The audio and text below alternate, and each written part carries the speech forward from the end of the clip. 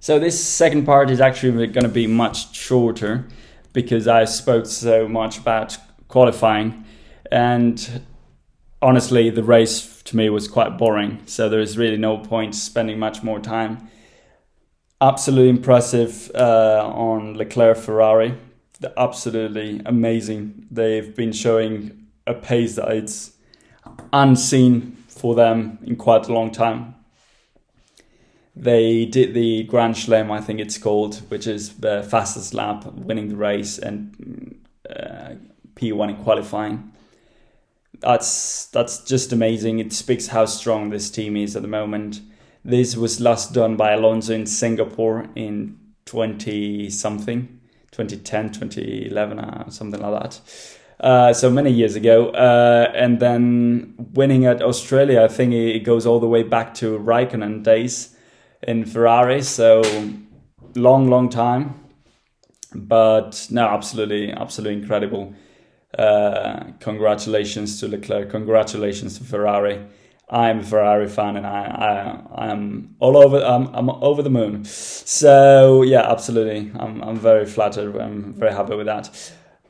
Sainz, it left me with a bitter taste. What a weekend! Perhaps one of those that you wish to forget quickly. The whole, I think it was all over all through the weekend, and the race. He was just not mentally focused. He was nervous. His target was to get back quickly among the leaders, and the issue with that is that you are taking a whole lot of risks, and Sainz tends to be a race driver that, unlike Verstappen back in the days, for instance, is one of the guys that plans the race and is slow to come back through the field, but somehow always managed to put the race together. And here what we saw was a Sainz that was actually too nervous, and he made a mistake, which is quite unusual for him. So it shows that they're human, that they can be upset, they can be unbalanced. I think there's a supplement, another layer of complication that, unlike other years, unlike other scenarios, at the moment he's got a car that is P1 material, that is a winning car, and he hasn't won yet. And he hasn't gotten P1 in qualifying. He's getting basically humiliated by his teammate. Maybe that's a very strong word, but when it comes to Formula One, your first adversary is your teammate. And for the time being, Leclerc has done all the jobs properly. He's got everything under control. The list, qualifying done, winning a race done, fastest lap done, and Sainz for the time being is just slacking at the back. He's just trying to follow the team and say, hey, I'm still here. I still exist. And this boils down to who is going to be the leader driver and who's going to be the teammate that plays the game and that supports the other driver to win the championship and to, of course, win the titles championship, the Constructors' Championship. Another time being Sainz is, of course, is going towards the direction of P2 driver. And with Australia, I think this is coming to just not only a de facto, but it's going to come down to a decision for the foreseeable future. And this is going to make him nervous. And what we saw that his overly zealous attitude to get at the front has pushed him over the board, and that mistake with Schumi, that was a stupid mistake, because of course He's in a Ferrari. He knows that he's got the car. He should have waited the next straight, the next corner, and he wouldn't have had to push the car over the limit. And at the end, he had to cross, go over the chicane, and essentially, well, terminate his race. So that's that. McLaren, congratulations again. McLaren, they ratified their very strong performance in qualifying. They came nicely together with Norris and Ricciardo. Norris still, as I said earlier, he's not going to give up his domineering position, and Ricciardo had to settle behind him, which speaks strongly about this driver. And I think overall Ricciardo will be questioning his driving, his position in the team in the near future. And perhaps knowing him, he might even change teams earlier than expected. I mean, Ricciardo is a driver that was loyal to Red Bull for some years, and then he decided to change teams a bit too often. And yeah, we'll see what he comes up, what decision he makes maybe at the end of towards the July, August. It's usually the time where things get heated. So that's that. Mercedes, I mean, what was there to say? Spectacular. These guys, they're crying on Friday about how the car is impossible to drive and how it's an absolute nightmare. Lewis is about to tell the people that Formula One is over for him, and then suddenly it's not so bad. Suddenly we're third, we're fourth. Hey, it's not so bad, you know. Yeah, I mean, Mercedes, they're very good at acting. Toto showed that last year, and here they impressive. I mean, it's absolutely amazing. So very strong performance. George, absolutely fantastic. And worst part was that he actually reasserted his position within the team. And he's starting to build the foundation to say, guys, if there is if it comes down to deciding who is going to fight, maybe it's not just such a straight question. It's not going to be only Lewis gets the podium. Maybe now we've got, a real decision to make between who is going to get the podium or who is going to get the points. So far, Lewis seems to be a bit behind. He was complaining over the radio how his race had been compromised because of the team's decision. I don't think he had the pace at all during the whole weekend compared to George. I think George was somehow he's feeling more comfortable, and especially during the race, George was feeling strong. Lewis, we saw him a bit nervous. His fighting with Paris was not spectacularly impressive. I think he surrendered. He knew that it was not the time to fight Paris, so he let him go. And George was quite the contrary. He was like, I'm going to put up a fight with Paris and see what happens. And then he got the call from the wall, and they told him, take care of your tires, and this fight is not yours, at least at the time being. So that's that. But yeah, congratulations to him. Red Bull now, but they have an issue, and it's a big one, and it's an engine related issue. Maybe not so. I mean, it's their fault, of course, because they are making the engines, but it's most likely related to the fuel. With this synthetic 10% fuel they are using now, it seems that it's a much more aggressive fuel, and it might be having some issues, some affecting somehow the components of the car, and it's causing the Honda engine, well, rebranded Red Bull engines, I think it's called, to powertrains or something like that, to blow up. I mean, they go on fire, which is something they should definitely be concerned, and I'm sure the guys at Milton Keynes are working to solve, and hopefully quickly. Otherwise, the championships are going to be slowly, but inevitably, sliding away from them. Especially the constructors on one side, but Verstappen another 0 for him. Well, that's not something you want. And Leclerc is actually 40. I think he's got 46 points, and Verstappen is barely at 25, 26. So that's a bit of an issue.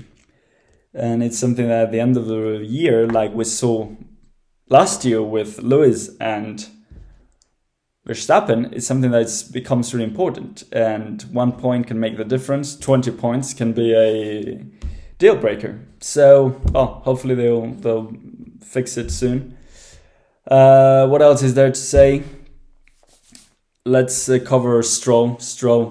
A horrendous weekend. Lap 40, he was fighting Gasly, Bottas, Alonso, the Chinese guy whose name I cannot pronounce, unfortunately. John, I think it's pronounced, but I wouldn't. I don't want to. I don't know how to pronounce it. Let's be honest.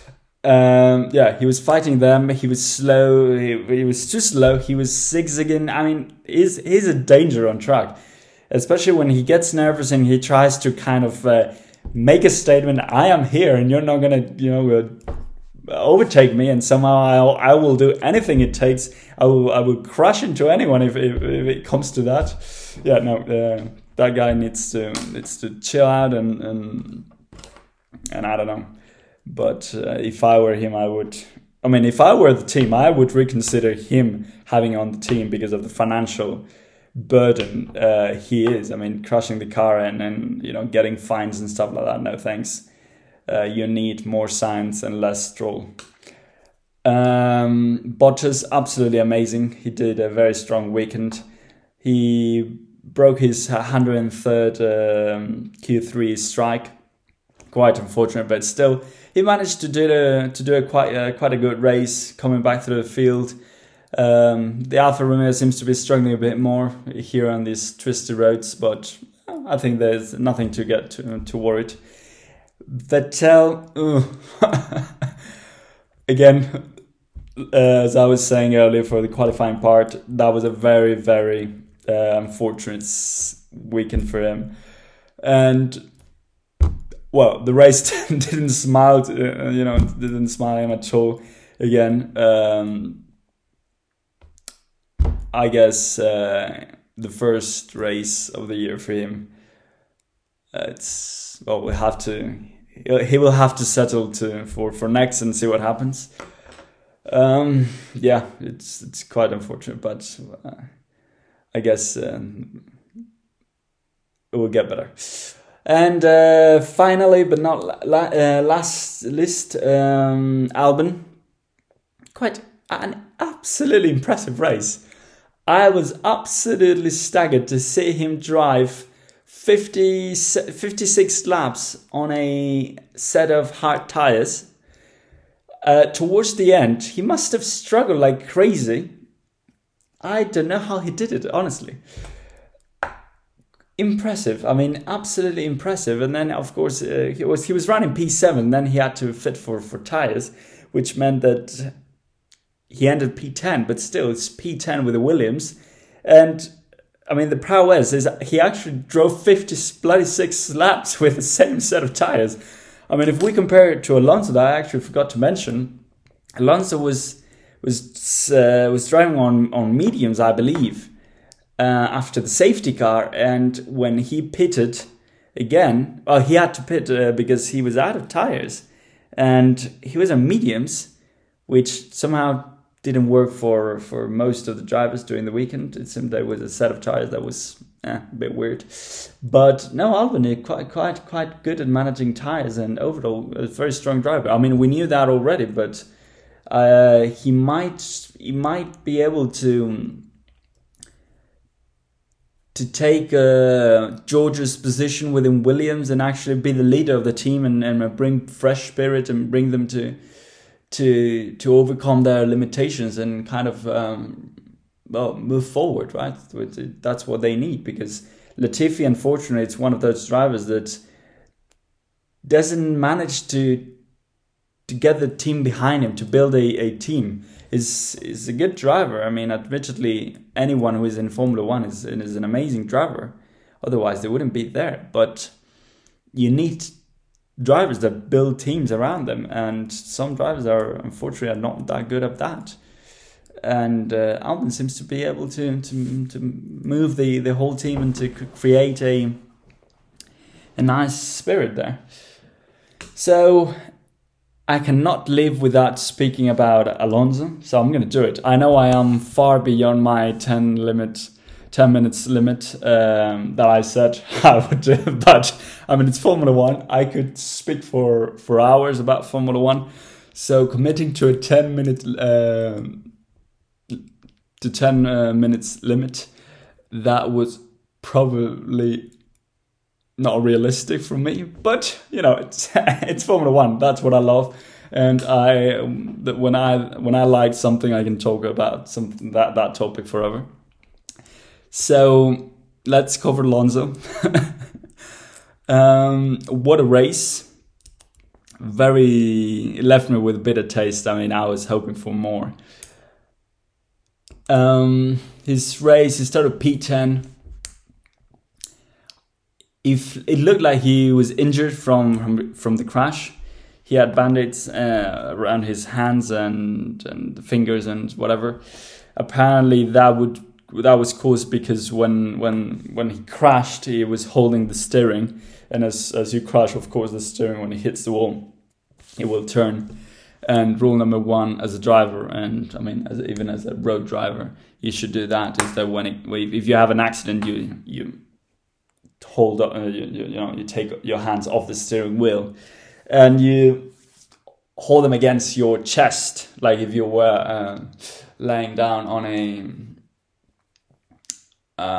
bed or something, or you were dead or something, over your chest, to make sure you protect your hands and just keep them away from the steering or anything that could come and knock them off.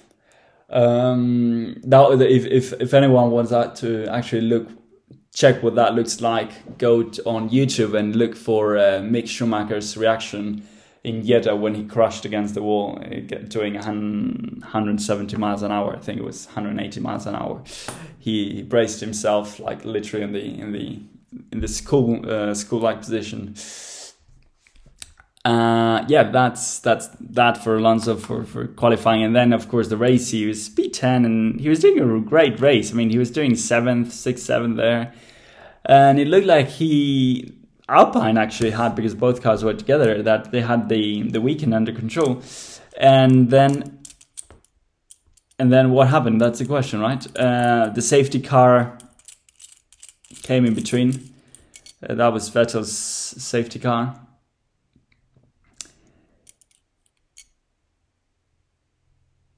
It was Vettel's safety car, and once that happened, he fitted for mediums, but it was not the right time. He fell back to 14th position. He was fighting Bottas, he was fighting Gasly, and he got a Schumi also. He got in this mess, and somehow he lost pace, and I guess he compromised the mediums somehow, because he had to fit for tires again, and that set him back to P17, and that was the end of the race for him. So he finished dead last. Bloody heartbreaking. But as I say, the road to victory is insanely difficult. It takes patience, it takes commitment, it takes resilience, and hopefully we'll see a winning at some point soon. I mean, maybe not a winning, but at least some good news. So P1 in qualifying would be a good result to begin with. And with that, I have covered the news, and now it comes to awarding the Donkeys award. And I think, looking at the whole weekend and how it went, I think Stroll has made the strongest case.